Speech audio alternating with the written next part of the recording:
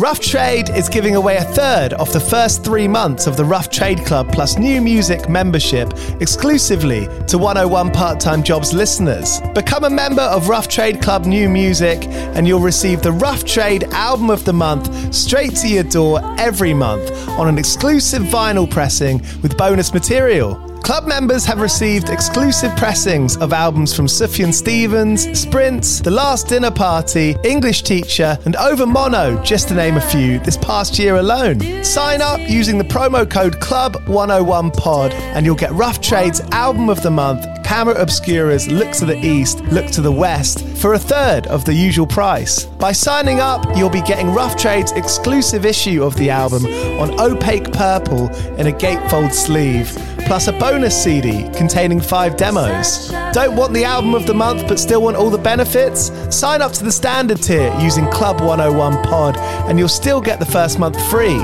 You'll also get free shipping on all orders, 10% off at the bar and on secondhand vinyl in store, and exclusive access to sold out Rough Trade events. So don't hang around. Head to roughtrade.com/club and sign up with the code CLUB101POD. That's CLUB101POD and claim money off Rough Trade's Album of the Month today. This offer is for UK residents only.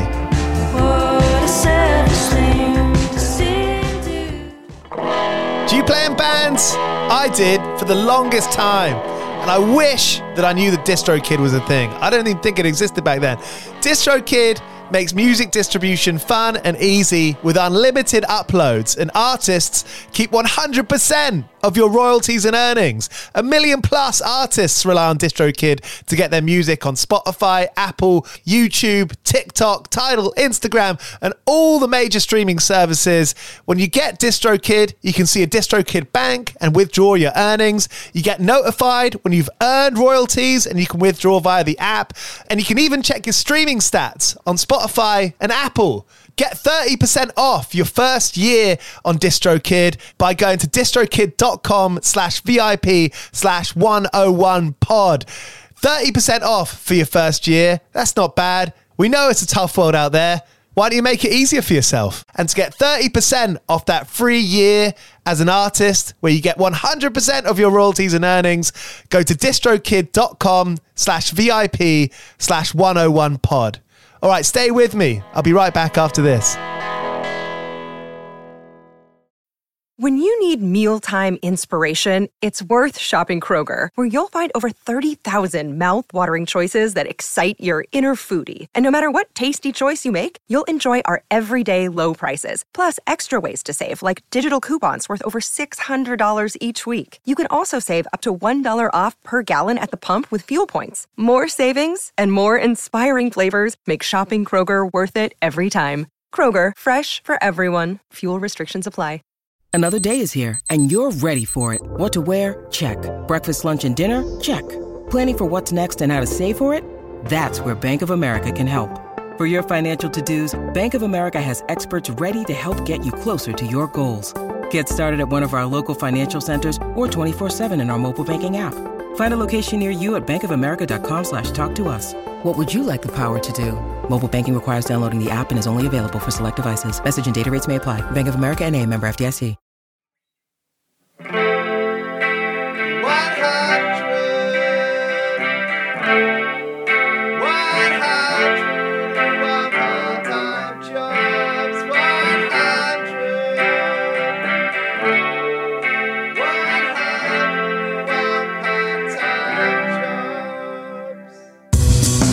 Hello, you're listening to 101 Part-Time Jobs. It's the podcast where I speak to artists and musicians about their various and precarious part-time jobs, past and present, which isn't really applicable for today's guest, Aidan Moffat, one half of Arab Strap and of many of his own solo records, who has only had one part-time job, which we get to hear about later. But nevertheless, we get to hear some great stories about the sort of workish aspects of what he's been doing. Nick's Not, his solo project, has a new record, Themes From. It's a great collection of sounds. It's an instrumental record that has all different kinds of sounds on it, and I recommend it. Cheers for listening to 101 Part-Time Jobs, supported by 2000 Trees Festival, happening next July in Cheltenham. Just a few hours away from London, you can get the train down there pretty easily. I did that this year and had an excellent time. Even put up a tent and slept in it. They just made a massive announcement which includes The Chisel, Joyce Manor, Crows, and So I Watch You From Afar, Rival Schools, who will be headlining the second stage, 100 Reasons, who are back, Frank Carter and the Rattlesnakes, who are headlining Saturday. You can get 4-day tickets for 2000 Trees. That includes Wednesday night on the Forest stage, which is actually in a forest where you can see Holding Absence and Bob Vylan. These latest release of tickets are running low and are about to sell out. If you want to get 20 quid cut straight off of your ticket, you can use the voucher code 101pod at checkout. That's all at 2000treesfestival.co.uk, one of my favourite independent festivals. They've got lots of great emerging and established artists from all over that come to Cheltenham for it. If you want to have a good time camping out with your friends and seeing some brilliant bands without any corporate sponsorships or big fizzy drinks shoved in your face, this is the one. Cheers again for listening. This is Aidan Moffat.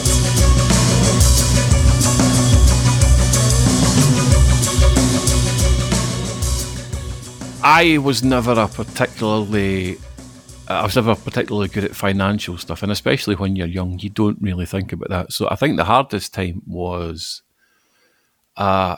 when Arab Strap, we signed to a major label in 1999, and we kind of lost track of where our money was going and what we were making. Now, don't get me wrong, we weren't making a lot of money, but when you get to a certain level, suddenly there's more people involved and more people taking a cut of your money, and things are happening that you don't really understand. And we learned the hard way that you have to keep on top of these things yourself. I mean, just over 20 years ago, since then, I have done all the bookkeeping for the businesses. I kind of keep it. That's a sort of role that I have of an Arab Strap, but also my own stuff as well, because obviously, I mean, I've got so many other records and things. So, I mean, everyone sort of runs as a business, but as a self-employed musician, you know, I'm running myself as a business as well. So I've been doing all the bookkeeping and stuff like that since then, because what happened was we ended up getting an incredible tax bill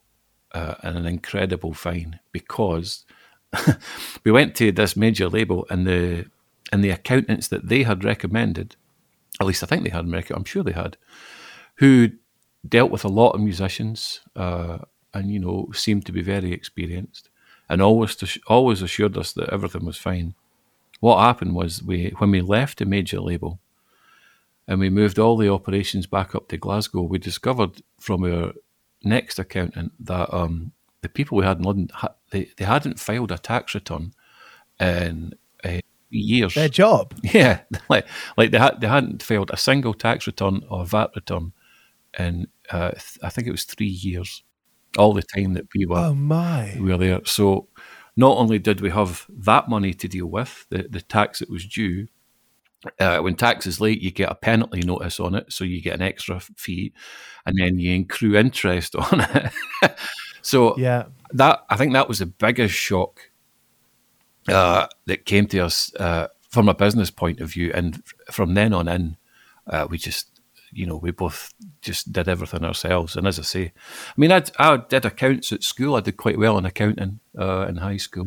Is it a case of sort of self-informing? I mean, when I went to school, you know, we had business studies, but I took business studies. They didn't teach us anything about accounts. That was GCSE level, though. I mean, I don't actually have any, well, we call them hires here. I don't have any qualifications. Me in school didn't get on very well, but I did enjoy the accounting class. So I had I kind of understood about balance sheets and things, you know, so it wasn't too difficult to learn. But these days, it's much easier. All you need is an app. You know, I mean, the stuff that I've been doing day to day is now literally just an app on your phone, you know, so it's much easier now. But certainly 10, 20 years ago, that would be the biggest advice I would give to any musician is make sure you know where your money's being spent and don't trust anyone.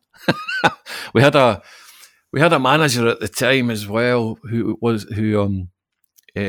absconded with a few grand, and I think it turned out he had a gambling addiction or something. It was insane, you know. But this is what happens. You hear these stories all the time. I mean, there almost isn't a celebrity that hasn't been entangled in some kind of issue. I mean, look, I bumped into someone I used to hang out at the skate park with. I bumped into him on the train the other day, and he said he took a job five years ago as a kind of a model for ASOS. And he said he didn't know he had to pay tax on it. So when the money would land in his account, he didn't know. I mean, look, there is an argument to say we should all inform ourselves. But look, if we're not taught at school, we're not really taught by life that when you get paid, sometimes you need to question if you've got to pay tax. And as Billy Bragg said, talking to the tax man about poetry, there's a serious divisive, there's a conflict there between art and money and taxes. Well, it's not something you think about as well, especially, bear in mind this was, the late 90s to early 2000s. I mean, we were having a great time. Everything, you don't think about these things. Your band's doing well. You're going on tour. It just doesn't cross your mind that there are untrustworthy people out there. But, as you say, every musician's got a story like that because the music industry does seem to be populated by a lot of vampires who will, people with no...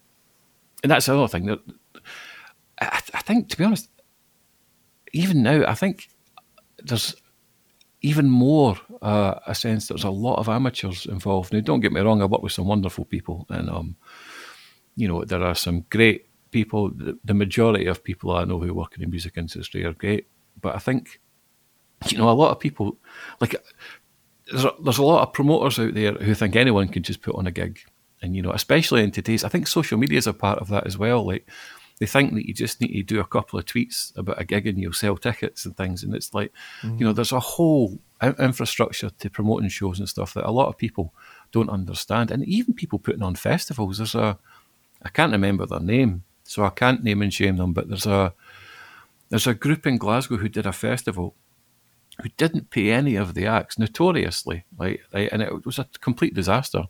So they just closed the company, opened a new company, and then they've got another festival on.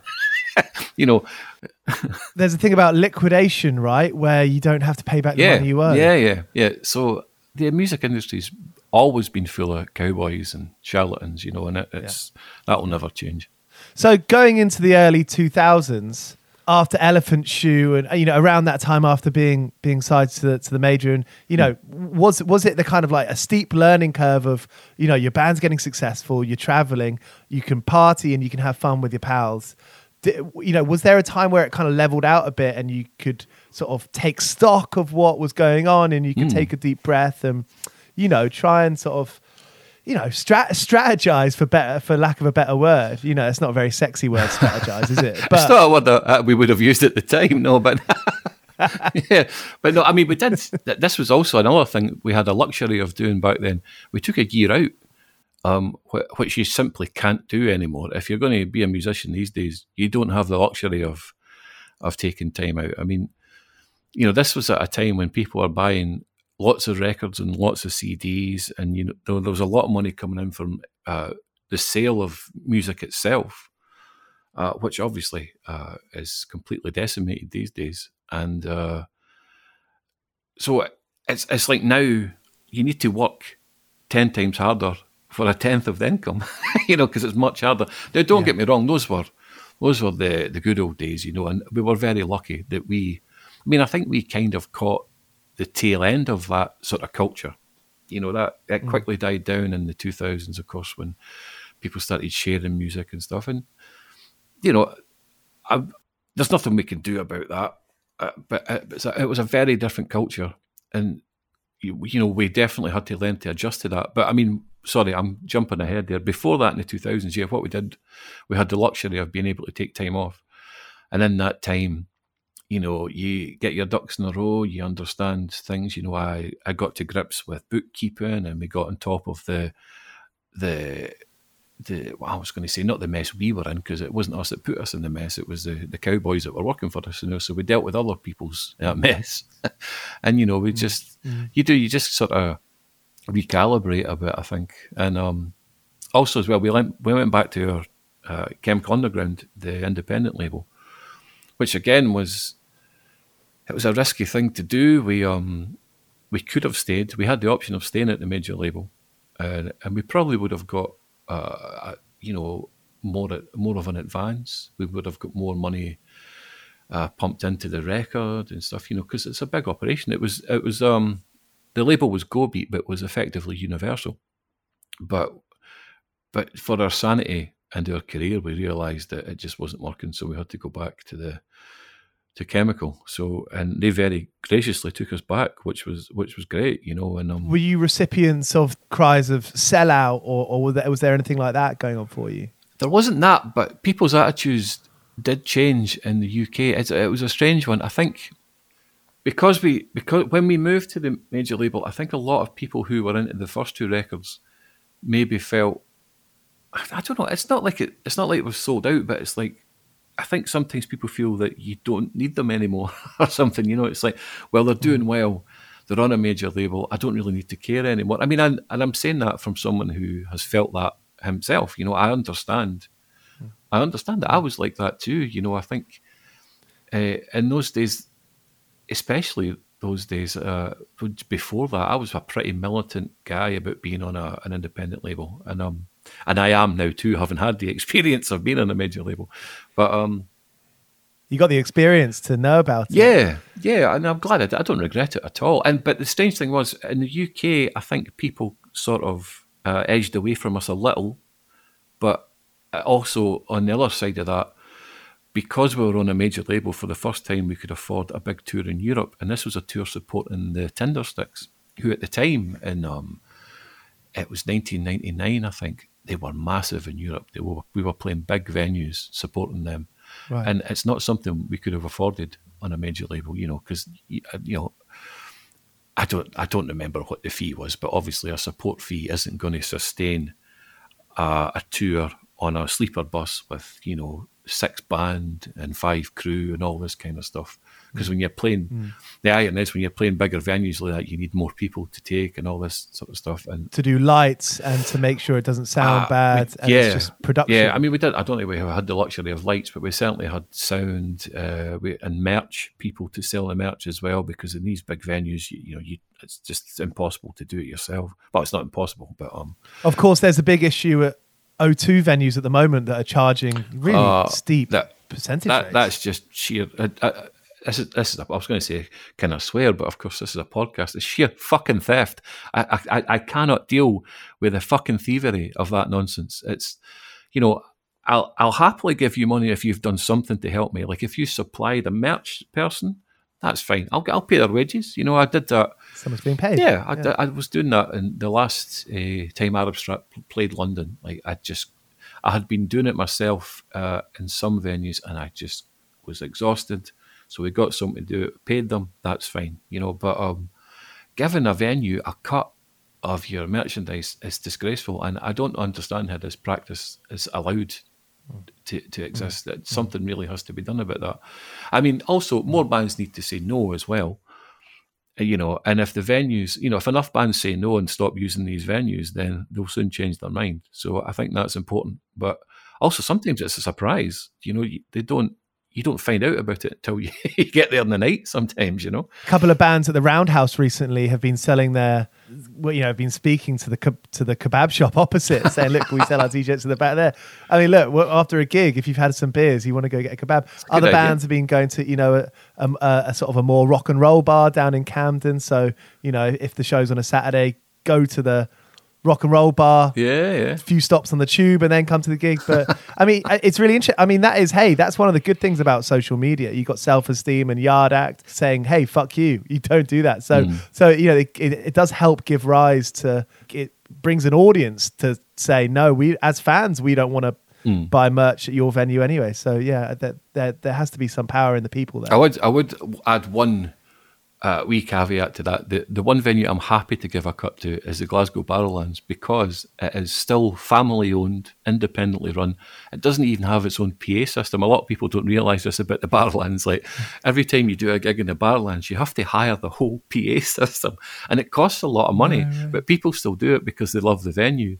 And years ago when I was making a film, we did a lot of things in the Barrowlands, and I met the people who run it and the family who own it. So I'm quite happy to give them a little bit of money, because if I don't, then the venue is it might not last. And the last thing you want is someone like O2 to buy it, and then it just turns into this insipid shithole. You know, I mean, don't get me wrong. There's some O2 venues I'm sure are great, but you just don't. Right now, the Barrowlands has still managed to maintain its independence and its identity. So, Yeah. you know, I don't mind. I'll give them a bit. I don't mind. Maybe not quite 10%, but I'll give them something.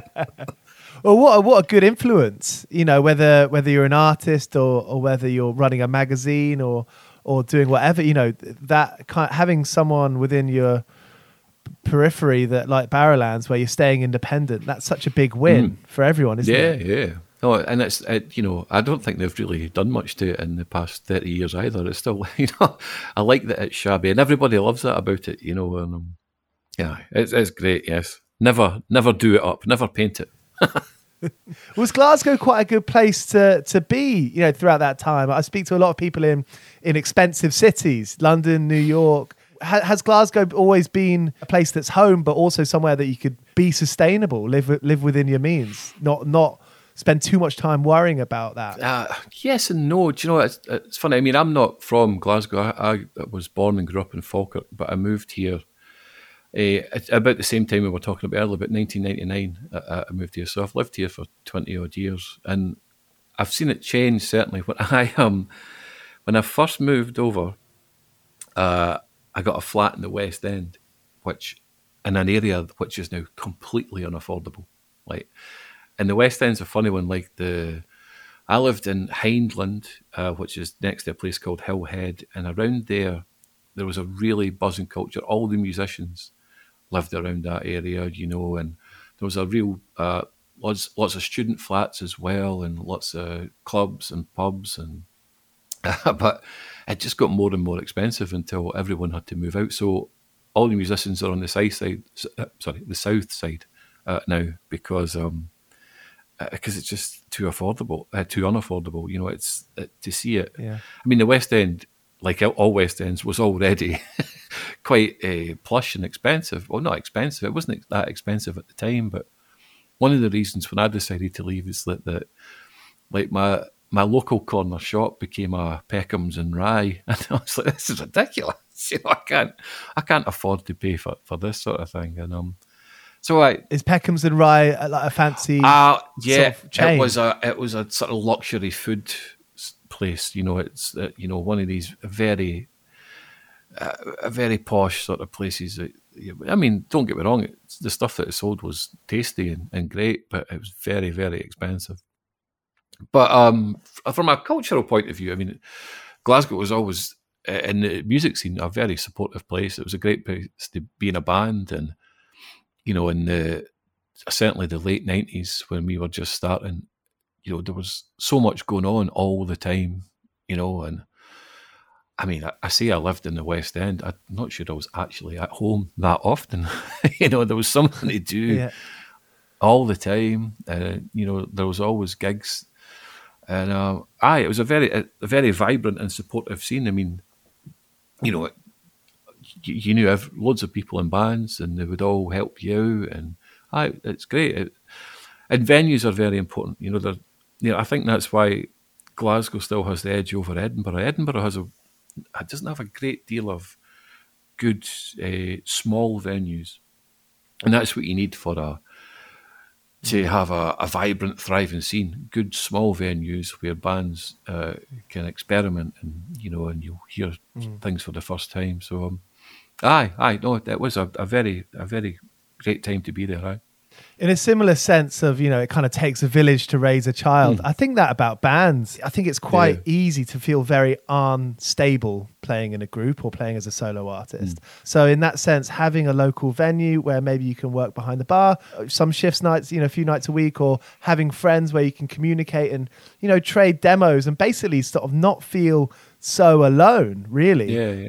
That seems to be a real trick, like a real good way to live a kind of healthy lifestyle in that sense. I mean, is that something that you found after the 90s and going on beyond that? Because I suppose at some point you're going to get to a point in your career where you think, okay, you don't have to do every tour you're offered. You don't have to do everything that you're being asked to do. You know, you can protect yourself in a sense.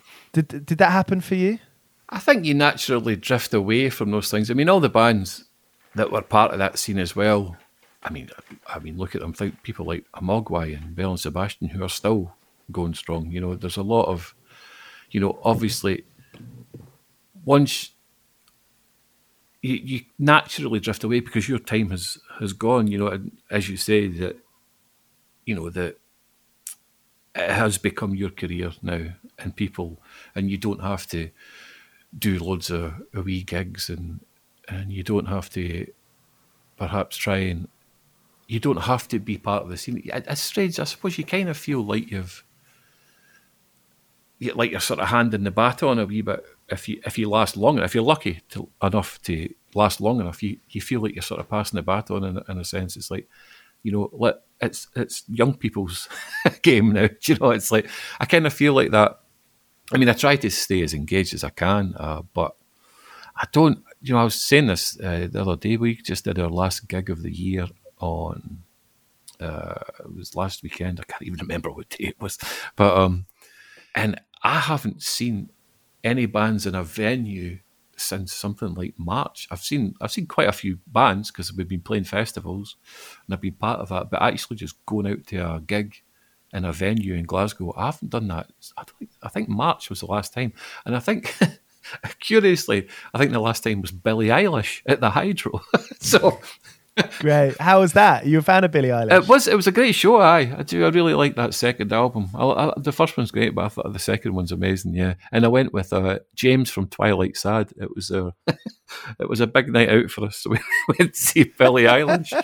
But excellent. As I say, I mean that's bizarre. That is the last gig I went to in Glasgow. I mean, I've got a few on the horizon that I want to go to. And you mentioned Self-Esteem earlier. I've got tickets on my phone and my wee Apple Wallet for Self-Esteem, but I think that's in February or something like that.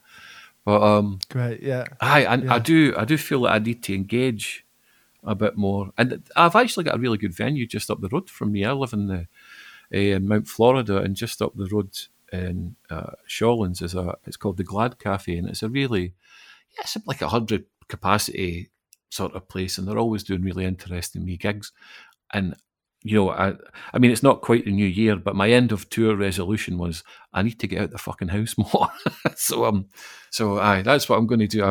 For the next we haven't got another gig planned until we haven't anything booked at all. But we're going to start touring again in next summer, maybe just festivals. I think just a few festivals or something. Brilliant. So my plan for the next 6 months is to go out as often as I can. With Lucky Land Slots, you can get lucky just about anywhere. Dearly beloved, we are gathered here today to... Has anyone seen the bride and groom? Sorry, we're here. We were getting lucky in the limo and we lost track of time. No, Lucky Land Casino, with cash prizes that add up quicker than a guest registry. In that case, I pronounce you lucky. Play for free at LuckyLandSlots.com. Daily bonuses are waiting. No purchase necessary. Void where prohibited by law. 18+. Terms and conditions apply. See website for details. 101 part-time jobs, 101 part-time jobs, 101 part-time jobs, 101 part-time jobs. With themes from the Nick's Not album, is there anything that you've learned or ideas that you've really developed over the last year or two making this record? The Nick's Not records, I mean, this is the second one, and you know, and then when I make an instrumental record, it's an escape more than anything else. You know, it's not. I'm not trying to make a statement. I'm very lucky that I have a job, which is actually like a holiday. You know, people. The privilege of being a musician, or at least in my sense, I mean, not all musicians feel like this, but to me, my happy place, my calm space, is when I'm working. You know, when I'm making music, and that's where these records come from. They come from. I mean, things I've learned is probably just getting to better grips with technology at home and things, because I made it all at home, and maybe learning about composition a bit more, and you know, technical stuff like that. But from an emotional point of view, I don't think it's anything other than just escapism for me, and hopefully taking someone on the same sort of journey that it takes me on. You know. are you happiest when you're fully engaged in it? Yeah. I mean, sitting with my face in a computer and headphones on and making any kind of music, and there's records that you hear, but there's other stuff. I've got about 3 albums on my laptop just now that I'm just working away at here and there. Like I was working on some cover versions this week, and I don't even know what to do with them because releasing cover versions is an expensive business, especially streaming. I mean, if you stream a cover version, you're not even getting your 0.000 whatever. You're getting a fraction of that. So it's, and then if you release a record, you need to pay the MCPS up front as well. So that could be really expensive, especially if you're making a lot of records. So I don't know why I'm doing it. I think I might just give it away or something because that seems like the easiest thing to do. And but there's things like that I do just for fun and sort of practice as well. I think, it's just a way to keep active because the more I'm working on stuff, the more I'm learning about sounds and mixing and, how to get a good thing going at home anyway. So, but with Arab Strap's slightly different in that I only really do demos for Arab Strap at home, and then we always go to the studio and finish it. But and I like that. There's the guy we've been working with, we've known him for years, Paul Savage, who's the drummer in the Delgados, and he's an amazing engineer. Takes his fucking time, right enough. I don't know if you're listening to this, Paul. I mean, how many cups of fucking coffee do you need in a day? But he's brilliant, and he's a big part of that as well. And he does it like he mastered the Nick Knock album as well.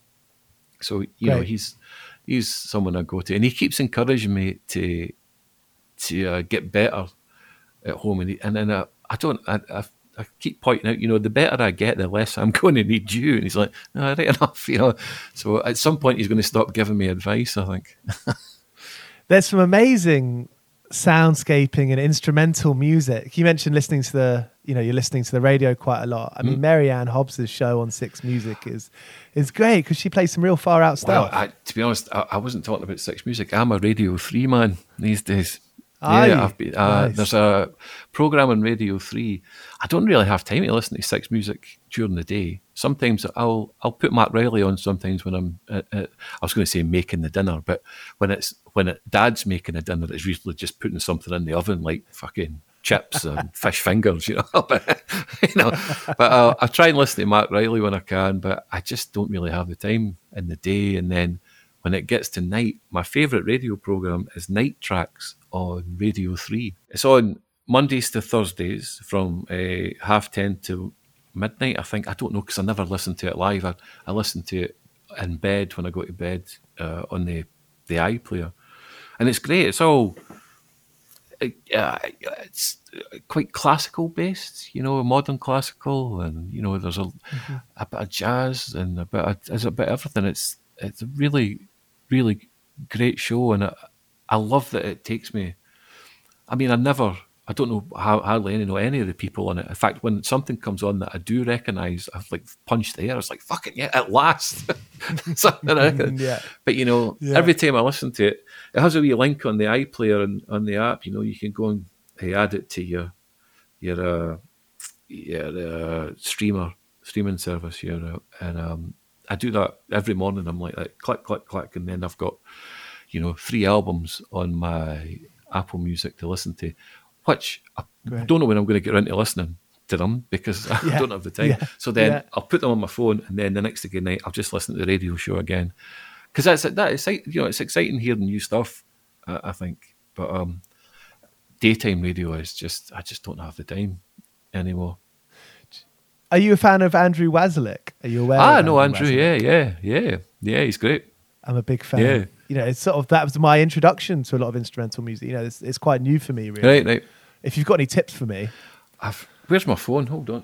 I'll tell you what I've been listening. What about the Andor soundtrack? That Star Wars show, the Andor. I downloaded that because there's some brilliant music in it. It's a guy that did the theme for Succession. Brilliant. Guerrina is an instrumental record. That's a very strange jazzy thing. Jakashchek is I don't know how to explain that one, but it's this really gritty, almost horror film sort of soundtrack thing. How do you spell it? J-A... Jacasszek. That's a great one. I listen to that at night very, very often. Brilliant. Brilliant. Ian William Craig. He's made a couple of records I've been listening to a lot. He's good. He does Nice. He's like a classical singer, classically trained, but he does. He records his vocals and then manipulates them with tape machines, and just it sounds fucking incredible. His last 2 records Brilliant. are great. I'm going to get on that after this. Thanks so much, Aidan. Oh, you're very welcome. A lot of jobs I've worked, I've made a lot of gaffes. I've fucked it up. I smash things and I break things, and I piss people off just by being a bit clumsy sometimes. Have you got any go-to sort of stories or anecdotes from times in part-time jobs where you've made a few gaffes? Well, I only ever had one other job, one proper job, and I did okay at school, and then I discovered music and drink, and then I didn't do okay at school. I ended up getting expelled, so I was, I had no idea what I was going to do with my life. And could I ask what you got expelled for? Just being generally shit and not going and not turning up and just not engaging. And they just got fed up with me and said, "Look, you don't want to be here. Fuck off." So, right, bang to rights, mate. Yep, fair enough. And so after that, I was terrified. I had no qualifications, no prospects whatsoever. But a friend of mine who worked in the record shop, Sleeves in Falkirk, he was just about to leave and recommended that I get the job to the boss. So I went in and did a trial, which was basically just tidying up, as I recall. It was basically a 3 days' labour. That was it. And I just tidied up their shit, and that was it. And I got the job, and I worked there for nearly 5 years until Arab Strap. I left the record shop because I had a hangover. I was starting to hate the job anyway. I loved being around the records, and I loved being engaged in the local scene. And in a town like Falkirk, you know everyone, and you know what they buy. And there was a wee indie club that one of my friends put on, and it was a really close-knit scene, and I loved being part of it. And I loved dealing with the people who bought shit records as well. It was good fun. I loved all that stuff. I might have been one of those horrible high fidelity style pricks at one point, but generally I was always I'd like to think I was relatively respectful, but every now and again somebody will find me on Twitter and say that I was a bit rude to them when they bought a certain record. That was all part of the job. But it became really hard because after I was expelled from school and all that, but when I was 18, I was eligible to pay the poll tax, which I refused to do on political grounds. But that caught up with me because once I had a job, the council started arresting my wages. Now, the wages were shit to start with. It was like £90 a week. And then they were arresting half of that. So I was on £45 a week, which is why I still lived with my parents at that point in my early 20s, because I couldn't afford to go anywhere else, So it just became unbearable. And in retrospect, leaving the job was a fucking stupid move because I don't know what the rules are now, but then if you left a job voluntarily, you had got hardly anything in government help at all. Right. So then I was on the absolute bare minimum of dole, living with my parents. And although it sounds quite miserable, and it was quite miserable, but I also seemed to be having an awful lot of fun at that time. And that's where Arab Strap came from. That's where it was sort of birthed. Because Malcolm was on the dole at the time as well. And, with all, when, when dole day came, every second Friday, you go to the pub at lunchtime and just spend it. But concurrently, we had started making music and stuff, so that's kind of what birthed it. So, but that is probably the stupidest story. There's a lot of good stories from working at a record shop. But there you go. There's the main one. I wouldn't recommend anyone to leave a job just because they've got a hangover. I had a really big night out before, and the boss was raging at me. I had been 30 minutes late. He was quite right to rage at me. Of course he was. But there I was getting shouted at, feeling miserable for £45 a week. And I was like, fuck this. And left.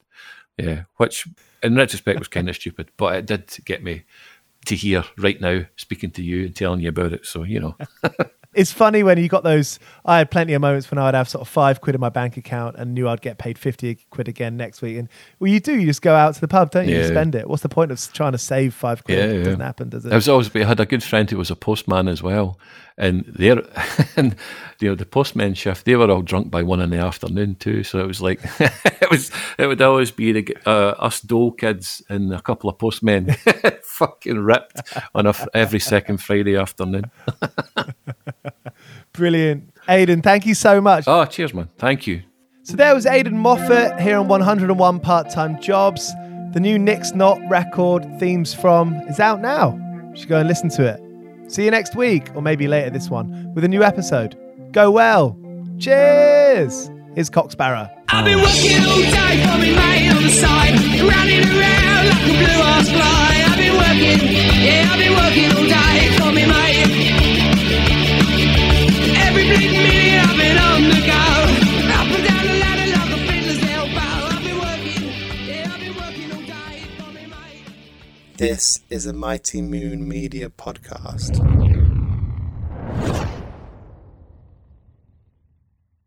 It is Ryan here, and I have a question for you. What do you do when you win?